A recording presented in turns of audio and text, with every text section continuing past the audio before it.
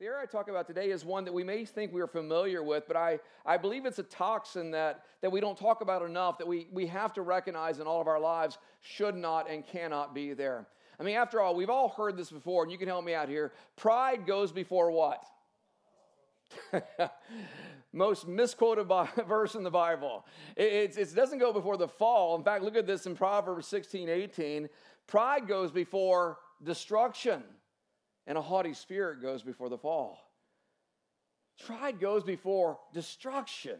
I mean, think about that. What a sobering moment that is. What a thought that is, that if we are living with the toxin of spiritual pride in our lives, it ultimately leads to destruction, or through God's grace, we're going to talk about that today, leads to a humbling moment where we repent and we give God our all.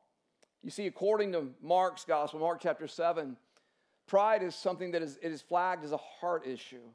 It's flagged as something that is deep inside of us. It separates a person from life and the purposes of God, and absolutely ruins our relationship with Christ if we live in that moment of spiritual pride. And I know pride is one of those words that we struggle with, because in our culture, pride is seen as a good thing, right? Next week, come on, you're going to wear stars and stripes, you're going to eat hot dogs, you're going to eat, you're going to do all kind of stuff, fireworks, the whole thing. And we're going to say we're proud to be Americans, and we should be. We talk about our kids, we're proud of them, we're proud of our church. We use the word very easily, but differentiate today in your mind, if you will, a pride and understanding that we are blessed to a pride that puts us in a place where somehow we've been deceived to think that we're our own God. Because that's what spiritual pride really is.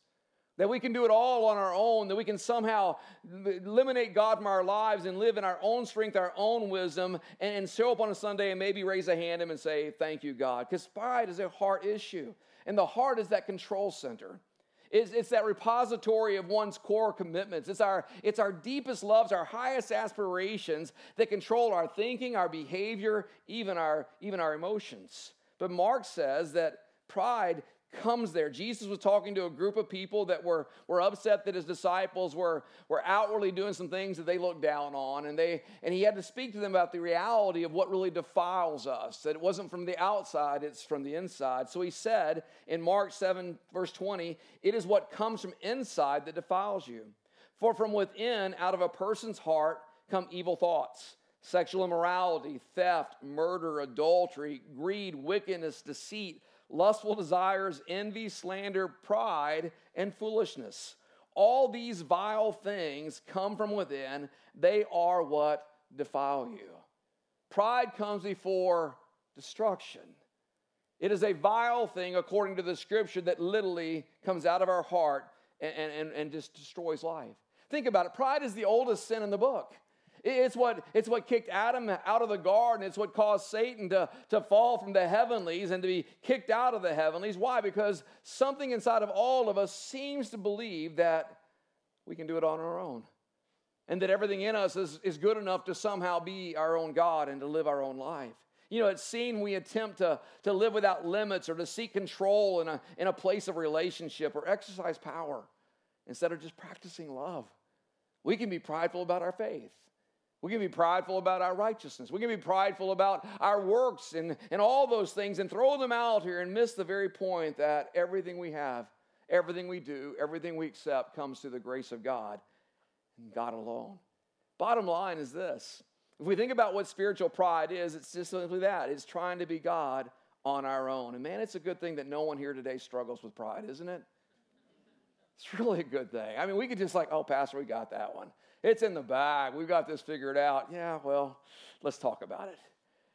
You see, I think the reason pride is so difficult to the believer in a Western culture is this, is Western culture actually, though the Bible recognizes it as a sin, Western culture promotes it as a virtue. We urge it so it's to be profitable and rewarded, and we base achievement on things that flow out of a heart of pride, but yet the Bible calls it selfish ambition.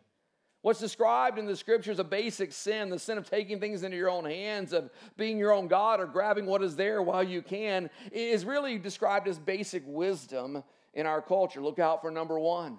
Be all you can be. You've got it. We believe in you. All these things we throw out there that literally go counter to the understanding of Scripture.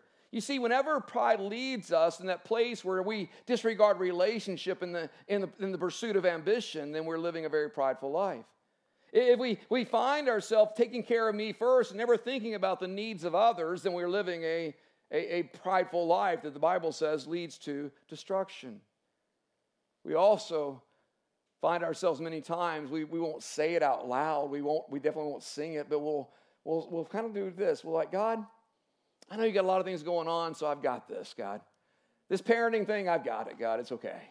You know, this church thing, yeah, we can do that. We're talented, we got it all. All of that speaks to a pride that literally destroys something, clouds our souls, leads to the fall ultimately. You know, you think about this, before salvation, we all live prideful lives. That's just the nature of being born into sin. We live these lives where, based on our own wisdom and experience and understandings, we do our best or our worst living in fleshly self-sufficiency that doesn't recognize God as Lord or His Word as the final authority.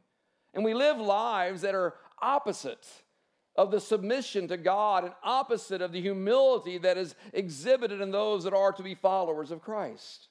But when we open our hearts to Jesus, how many remember the day you were saved? When you open your heart to Jesus, all of a sudden our eyes are opened up to something totally different. It's not about self-sufficiency. It's not about getting ahead. It's not about dog eat dog, I've got to be number one. We recognize this powerful word called grace that overwhelms our lives when we put our trust in Christ. And it opens us up to this different way of living. Well, now we are led by the Spirit and not by our emotions, somebody. We're led by the power of the Holy Spirit and not just our ambition. We submit everything to our God, and we live by His grace through faith in Him. You see, upon salvation, that's where our eyes are open. And we understand grace, or we say we do, but sometimes I'm not sure we do. I mean, I can make a statement like this. The only reason I'm allowed to even stand here and preach the Word of God is by God's grace and by God's grace alone. But if I take that further, the reality is the only reason I can live, move, or breathe even this morning is by God's grace and God's grace alone. You see, every day God extends to us an invitation. He extends to us this welcoming invitation to come to Him, to live in His strength. He wants to carry us through His strength. Every day He reaches out to us, and every day we must learn to acknowledge that and live in that if we're going to be people that are not overcome by pride. And even though we know that, even though we can attest to that, and some of you are already ready to say amen, it's so easy to slip back into the fleshly ways, even though we are born again in the Spirit. It's so easy to just pick that mantle back up and start depending solely on what you know, what you've experienced, who you are, your gifts, your talents, whatever, and forgetting God, and it shows up mostly really in our prayer life. When we just acknowledge Him, thank you, God, for this food. Help me not die today. I'll see you later. And yet we enter into meetings, we enter into relationships, we enter into opportunities that either God has for us or may absolutely be the path to our own destruction. And in our pride, we will miss it. In our pride, we will say, God, we've got it. And when we do that, we miss out on His best for our lives. And according to the verse we read out of Proverbs, every time we do that, we're setting ourselves up for destruction. I love this prayer a pastor friend of mine wrote. I got to read it in some of his writings, and I got to put this out here. And what a prayer for us. It says, God, the events of this day are beyond me. The sun will only rise because you say it will. So by your power and mercy this day, I'll listen for your voice and do your will. I will serve you wholeheartedly with the power you give me, and only with that power. This day is of you and for you. I am your servant. You lead, I will follow. Amen. What a powerful prayer. It's not just throwing it out there like, God, I've got to get here, I've got to do that, I'm going to do this. It's saying, God, you alone made the sun rise today. So God, why would I think I know better than you of how this day is going to go? God, you baby, when I woke up and I took that breath, God, I realized eternity is in me. Not because of anything I've done, but because of all of who you are. You see, before we look for ways to really kind of get into this and look at how pride shows up, let's remind ourselves of something very basic about Christians, something very basic about followers of Christ that help us understand why pride cannot lead in our lives. And that is simply this. God has called every one of us, you and I, to a life of service that is beyond our own strength. Let me label it a little differently, because this is where people get worded out. God has called you and I into a life of ministry that is beyond our strength. Oh, maybe your ministry is being salt and light in corporate America. How many know that's an amazing ministry? Your ministry may be caring for your children, raising up a generation that will know our God and become Christ followers. Your ministry may be living with a difficult spouse in the hope of them turning their hearts to God someday and honoring the God you love. Your ministry may be caring for elderly parents, and you wonder if you have the strength to do that. It may be leading a small group. It may be teaching a class in Hope Kids. It may be caring for a child in the nursery so their mom and dad can sleep through a sermon if they have to. Or maybe hear it and be blessed. And the reality is, whatever your ministry is, you can't do it in your own strength. Oh, you can, and we do. But can I tell you what happens? When we do, we can only go as far as our own gifts will carry us. And ultimately it will fail, and ultimately you will burn out in the process, and ultimately you will leave others disillusioned in your God when you try to carry everything out in your own strength. So we got to recognize. We got to recognize a total dependency upon God. We got to recognize a total dependency upon Him and enjoy the freedom it brings. Because I tell you, when you get that in ministry, it brings some great freedom. When you recognize it's not based on your strength or your talent or your abilities, what happens is this: it opens you up to recognize the possibilities of what God can do when you let God be center stage. And how many know He can do above and beyond what we can ask or imagine? It also opens you up to understand we confess our need of God. It gives us full assurance that He is in control. And where God guides, He provides. Amen? And where God guides, He is there. And where God guides, His strength is made evident when we come and confess our dependency upon Him. But you know, it's kind of counterintuitive to do that. Because when you read God's Word, you recognize that God does gift us. When you read God's Word, you recognize God gives us attributes and strengths. He puts them in us before we were even born, because He knows the days He wants us to carry out on this earth. And it brings us to this moment where it's really kind of paradoxical, but yet so much in the Bible is paradoxical. The first will be last. If you want to be greatest, be servant of all. There's all these rhythms we have to walk through that make it hard to be fully submitted to God, because think about it, God calls us on one hand to be capable, but also to be powerless, to be confident, but to be humble in our own assessment of our own righteousness and our own abilities. We see the danger of pride, and most often we think about it this way: it's the sin of thinking too much of ourselves, right? But can I tell you, pride also is the sin of thinking too little of ourselves at the same time, because we've been made in God's image. We've been filled by the power of His Holy Spirit. God places vision in us.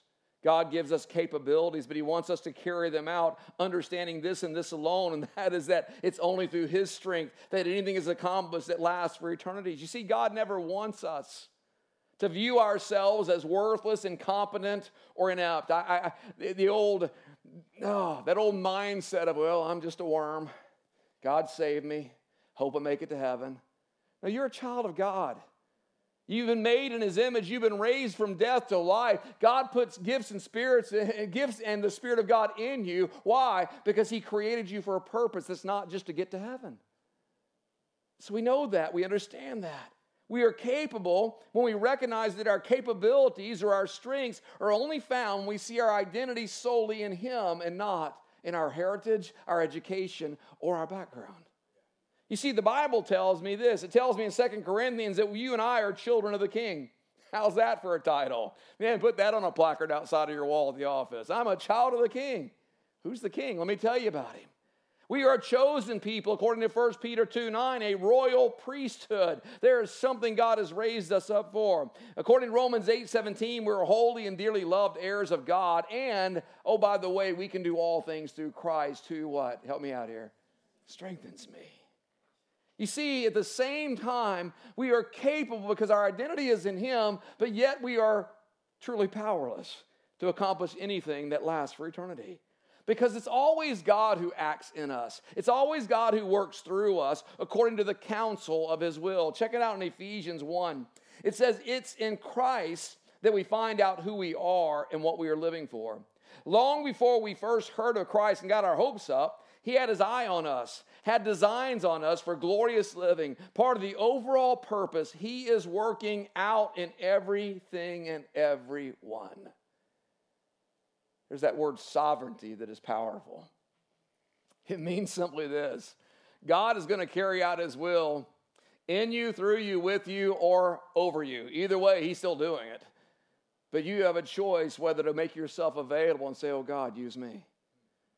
God, I don't have much to offer, God, but you've wired me certain ways, God, so God, use me. To you be the glory and honor. It's this tension. It's this tension between what God has put in us, the capabilities we have, and the understanding that we have to rely solely on Him. It's what Paul struggled with. You remember, Paul was this educated, incredible theologian. He was raised the best of the best. He had been studied in the best universities. And in Philippians 3, he goes through this process where he's being facetious in some way, but he begins to list out all of his things. Oh, I've done this, and I'm from this tribe, and from this family. I've got this degree. And it's like, when you go into somebody's office and it's just full of the trophies and the degrees, right? He's got them all laid out there. He says, look, if it comes to capability, I've got it.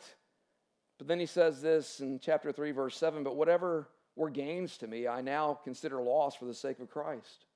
What is more, I consider everything a loss because of the surpassing worth of knowing Christ Jesus my Lord, for whose sake I have lost all things. I consider them garbage that I may gain Christ. And for those Greeks, theologians among us, that word garbage is being nice in the NIV. He says it's worthless. But yet, He's the same guy. In 1 Corinthians, it said, follow my example as I follow Christ. You see this tension. He says, on one hand, everything, it doesn't matter. It's worthless, but God has made me capable, but I recognize I'm only strong when I'm weak. I'm only strong when I allow God to work through me. He was confident and humble at the same time. He wasn't sitting around with all this self-doubt. He wasn't sitting around with this insecurity. He wasn't always desperately seeking out God, somehow trying to prove that God loved him. He was confident, but his confidence came out of surrender, saying, God, you and you alone are worthy of praise. Now, one of his fellow apostles struggled with pride. He's probably one of our best examples in the Word of what not to do certain times, even though we elevate him greatly, and we ought to. And his name was Peter. How many like Peter in the Bible, right? You kind of relate to Peter because he's always doing stuff you probably figured you would. That's what I love reading about Peter. I'm like, yeah, I'd probably done that. But really, if we see his life, it's a great example of one of the areas of pride we have to be careful of, and that is trusting in our own strength. If you remember the Last Supper, and we're going to be celebrating communion at the end of the day, at the Last Supper, was Jesus had prayed over and distributed the bread and the wine. You would think they'd all be like, oh, kumbaya moment. No, a fight broke out among the disciples. They were arguing among themselves as to who was going to be the greatest. And as they did that, Jesus stepped into that argument. He set the matter straight. And then he turned to Peter and he said something to Peter that you may not have devotionally read recently, but check it out. In Luke 22, it says this. He says, Simon, Simon, Satan has asked to sift all of you as wheat. But I have prayed for you, Simon, that your faith may not fail. And when you've turned back, strengthen your brothers. Boy, that would get your attention, wouldn't it? I mean, here on one hand, they're arguing who's going to sit on the right and the left. They're arguing who's the strongest, who's the greatest. And he says, hey, Satan wants to sift you. And he gives this indication that, by the way, I'm allowing it. Because when you return, strengthen your brothers. You see, Jesus predicted that Peter's pride was going to be humbled, and Peter tried to dispute it. Because here's what he said to Jesus. He replied in verse 33, Lord, I'm ready to go with you to prison and to death. He didn't get it. Here Jesus was trying to show Peter, look, there's something in your life that's leading to destruction. I'm telling you, I'm going to try to help you out here. And Peter privately says, no, Lord, that's not going to happen. So the Lord tells Peter exactly what is going to happen. In verse 34, he answered, I tell you, Peter, before the rooster crows today, you will deny 3 times that you know me. I mean, here's Peter. He's obviously a committed follower of Christ. He's obviously all in. Yet Satan asked to oppress him. And the understanding here is Jesus allowed it to happen. Now, I want to give a caveat real fast. It'll be on the screen because I don't want to mess up your theology this morning, but understand this. God allows Satan to tempt us only within certain limits and not without God's permission. The devil is not free to do whatever he wants in God's people. Do you understand that? He doesn't have free reign, but I tell you, the Bible warns us often that there are doors we open. There are doors we open that allow oppression into our lives, and one of the greatest is pride. You see, Peter was being warned by Jesus to watch out. He'd left a door in his life open to spiritual oppression, and Satan knew he could walk through that door. And yet it was something that wasn't just in the moment. It happened again and again in Peter's life. Mark's gospel puts a little clearer picture to it. In Mark 14:27, Jesus said this. He said, look, to the disciples, you will all fall away. For it is written, I will strike the shepherd and the sheep will be scattered. And Peter declared, even if all fall away, I will not. Let's put it in current terms. Jesus, I don't know about the rest of these turkeys, but I'm not going to fail you. Jesus, they may all fall away, but I'm going to die for you. He was saying he's all in. It was this prideful statement. You hear the arrogance in it. What he was saying was, I'm stronger than everybody else. I trust my own strength. And Jesus again predicts he's going to deny him 3 times. It's a pattern. It's a pattern we see in ourselves. It's a pattern we see in Peter. In Matthew's Gospel 16, there was another time that Jesus was explaining to his disciples he had to go to Jerusalem and suffer many things at the hands of the elders, chief priests, and the teachers of the law, and that he must be killed and on the 3rd day raised to life. But Peter took him aside and began to rebuke him. Never, Lord, he said, this shall never happen to you. I don't know about you. You'd have to have a pretty high arrogance to rebuke Jesus, agreed? I mean, he rebuked him. This is not happening. And Jesus turned and said to Peter, get behind me what? Oh, man, talk about a bad day. It's not that he forgot his name like we forget our kids' names. No, he said, get behind me, Satan. You are a stumbling block to me. You do not have in mind the concerns of God, but merely human concerns. Here, Jesus looked right at his disciple, and he addressed Satan. And scholars will debate all day long whether Satan was in Peter, on Peter, around Peter, or influencing Peter. But either way, the passage is clear. Peter was open to being deceived because of the pride that was in his spirit. But Peter wasn't done yet. That's why I love Peter. He just doesn't stop. Because even after the Lord's Supper, and remember Jesus prayed with them, they went out to the Garden of Gethsemane, and there was going to be that moment where Jesus said, would you just pray with me all night? And the Lord struggled over what was about to take place, and all of a sudden the mob that shows up to arrest Jesus, they get there, and Peter decides he's going to be a one-man army. And he goes out and he tries to defend Jesus from the very thing Jesus said is going to happen, and ultimately he fails, even though he sliced off the ear of Malchus and caused Jesus to do one more miracle before the cross.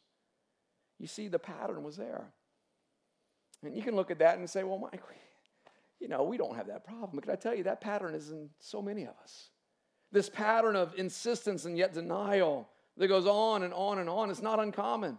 You see, many fall for the trap of trusting in their own strength, even though they've walked with the Lord a long time.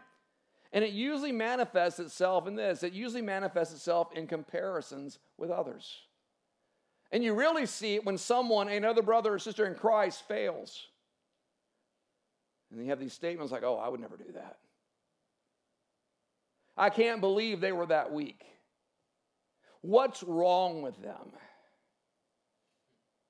See, we do it the same. We sometimes even take pleasure when others fail, because somehow it proves that we're stronger than. And we do that, we're setting ourselves up, not for a little fall, we're setting ourselves up for destruction.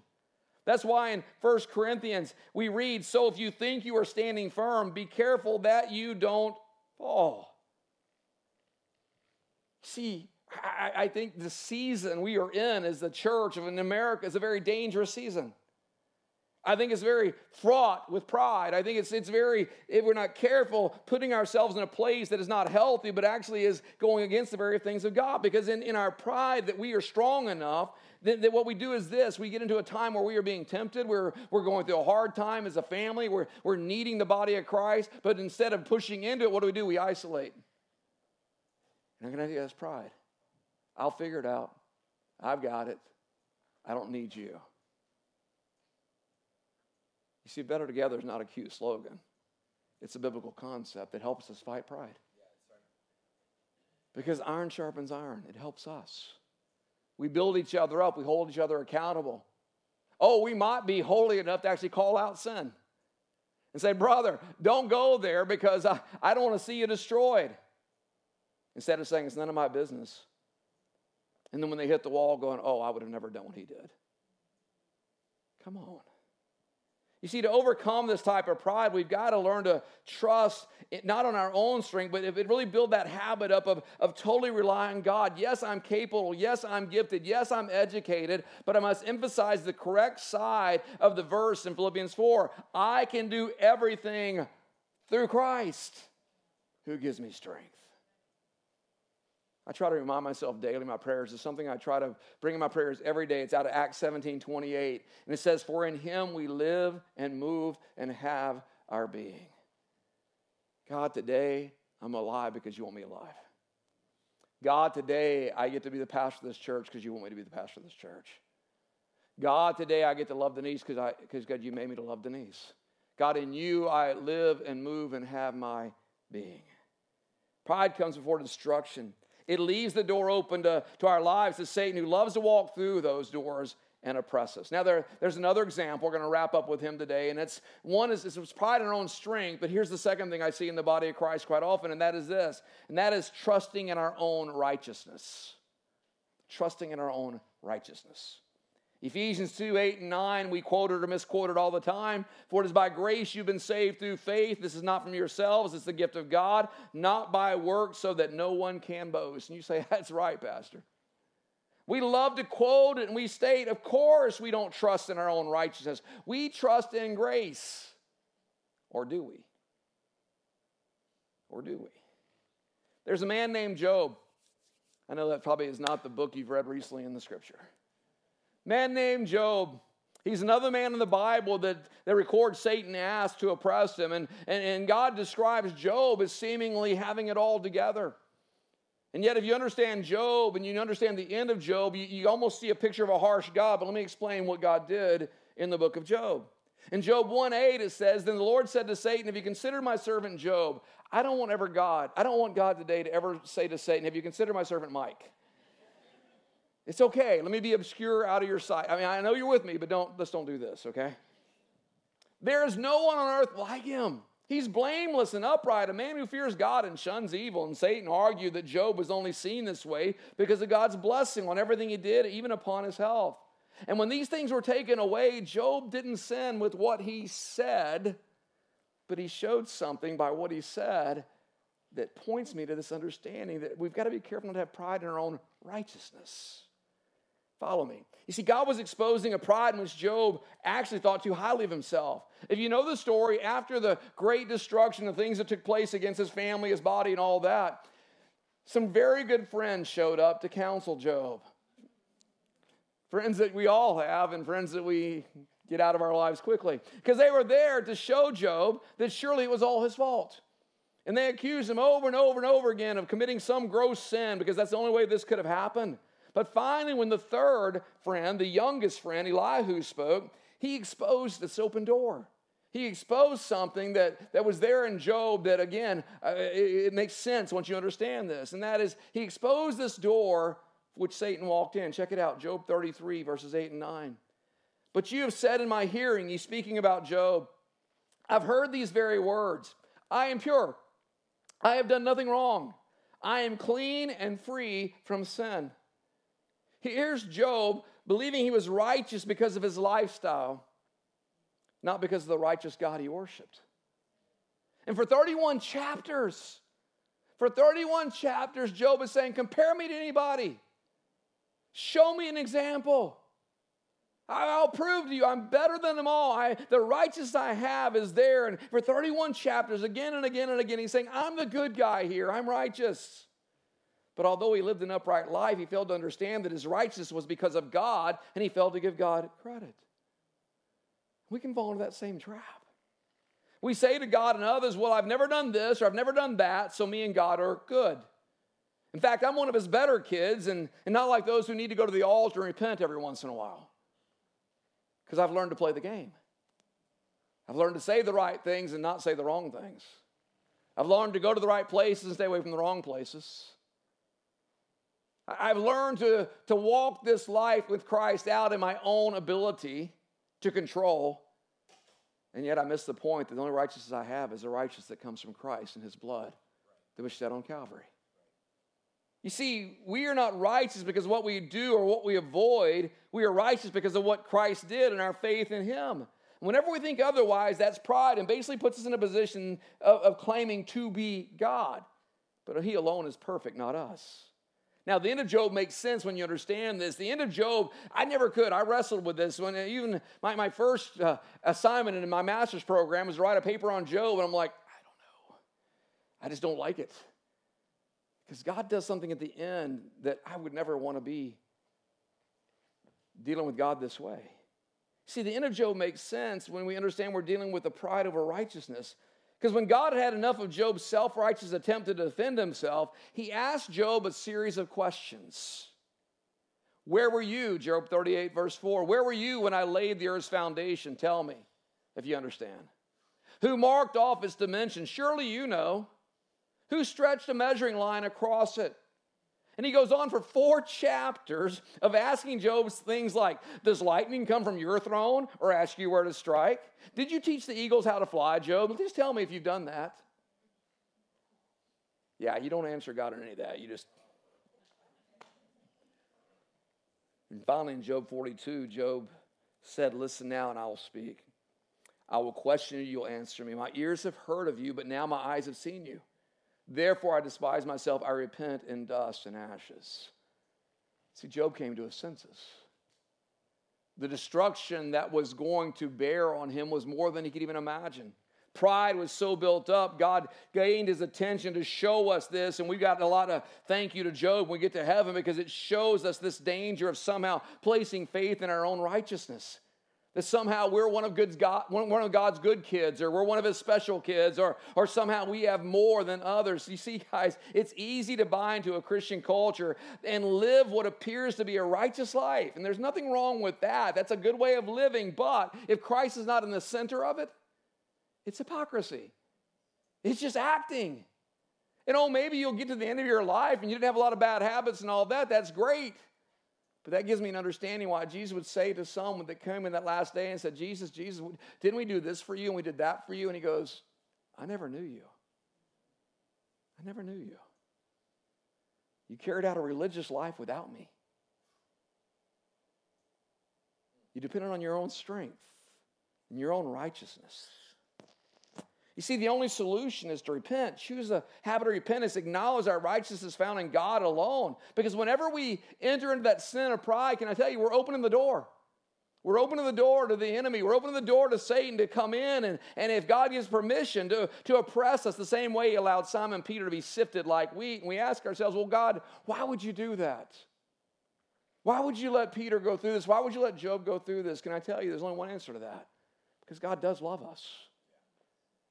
Sometimes how he loves us is not the way we want to be loved. It's clear that our pride, which is really the root of our sin, leads to destruction. And God, who's a good father, chooses to discipline us instead of letting us take the full hit of destruction. Hebrews 12:6, because the Lord disciplines the one he's mad at. No. The Lord disciplines the ones that think they have it all together. No, he disciplines those that he loves. And he chastens everyone he accepts as a son. Think about it this way. If we are living in self-righteous pride, if we're living in an acknowledgement of our own strength is what we rely on, it's kind of like strolling out in the front of an oncoming bus. And God in his great love for us comes and knocks us out of the way of the oncoming bus, and we hit the ground and we tear up our skin. We may break a bone. We may be bleeding all over the place, and yet we have to recognize that's better than the bus hitting us full on. Because pride comes before destruction. But God loves us. And he knows us. And he sees we're in danger and he steps in that place. Why? Because he wants to keep us from going down the path of destruction. Peter and Job both experienced that. They repented of their pride, and the result was Peter. Now, we joke about Peter, but he was one of the preeminent apostles. That we elevate up to this place of understanding what a man of faith, even a martyr for God. We see Job having everything restored and even doubled because of his repentance of saying, God, I'm sorry. Now, I know this topic, and on my calendar, I kind of circled like, God, I don't want to preach about pride. It's hard. It's very, very thin line, isn't it? God, I'm capable. God, I'm powerless. God, I'm confident, but I'm humble. God, I'm strong, but you say I'm weak. So let me give you some hope today. When you think through this, it's almost overwhelming. Some of you right now almost hear the sound of the bus coming. You're like, I'm done. But let me emphasize the work of God in this. See, God always loves us, and the real work of life change always comes from Him. You don't make yourself righteous. You don't clean yourself up. How many times have I been told that? Preacher, East Carolina, preacher, I can't come to your church because I got all these bad habits and I don't think right. And I'm like, you have no understanding what the church is then. Because we don't clean ourselves to come in. We come in and God says, let me show you what I do. When you put your faith and your trust in me.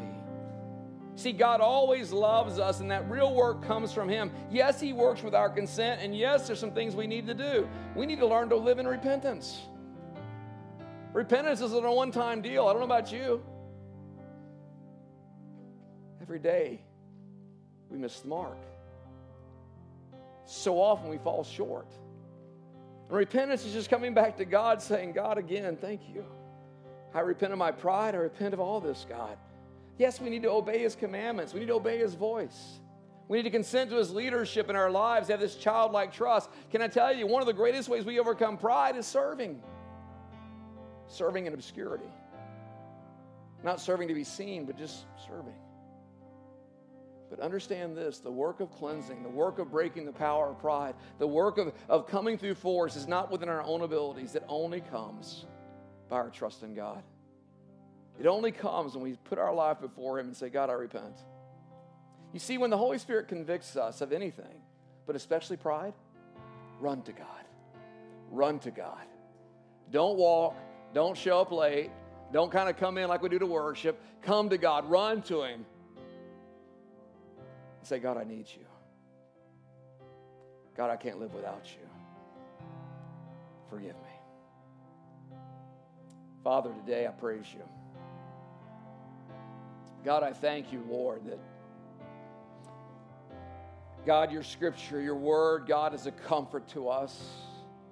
God, it's a lamp, it's a light, God. It makes the way clear to us. God, I'm thankful, Lord, God, that, Lord, you have saved us by grace. You've given us all that we need through Christ Jesus.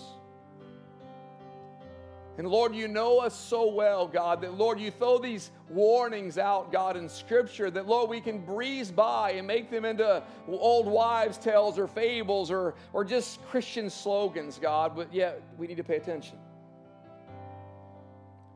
Because, God, there's a real enemy. Lord, you made us aware of that. He prowls around like a roaring lion seeking whom he may devour. But Lord, we serve one who's greater. And God, our faith is in you who is greater. God, our trust is in you who is greater. And God, today we come to you. God, we come to you. And Father, I pray you'll draw us to yourself in this moment. God, I pray that, Lord, if we are struggling with pride, God, you'll help us to not only identify it in our lives, God, but to lay it down. God, to lay it down before you, God, and to repent. Lord, where we rely on our own strength, oh God, let us turn to you. Where, God, we think we got it all figured out and all working within our control, God, let us release that control to you. God, where we battle, God, with the thinking that somehow it's all on us, God, let us release that to you. Because you are good. You are faithful. You're our God. So, Lord, as we prepare our hearts today, God, to even come in this place of communion, God, this place of celebrating the Lord's Supper, that God, we would not be like your disciples and somehow on the side be struggling with our own greatness or our own strength, God, but Lord, we would come humbly to you, God, today and celebrate that you've done everything. God, you've done everything.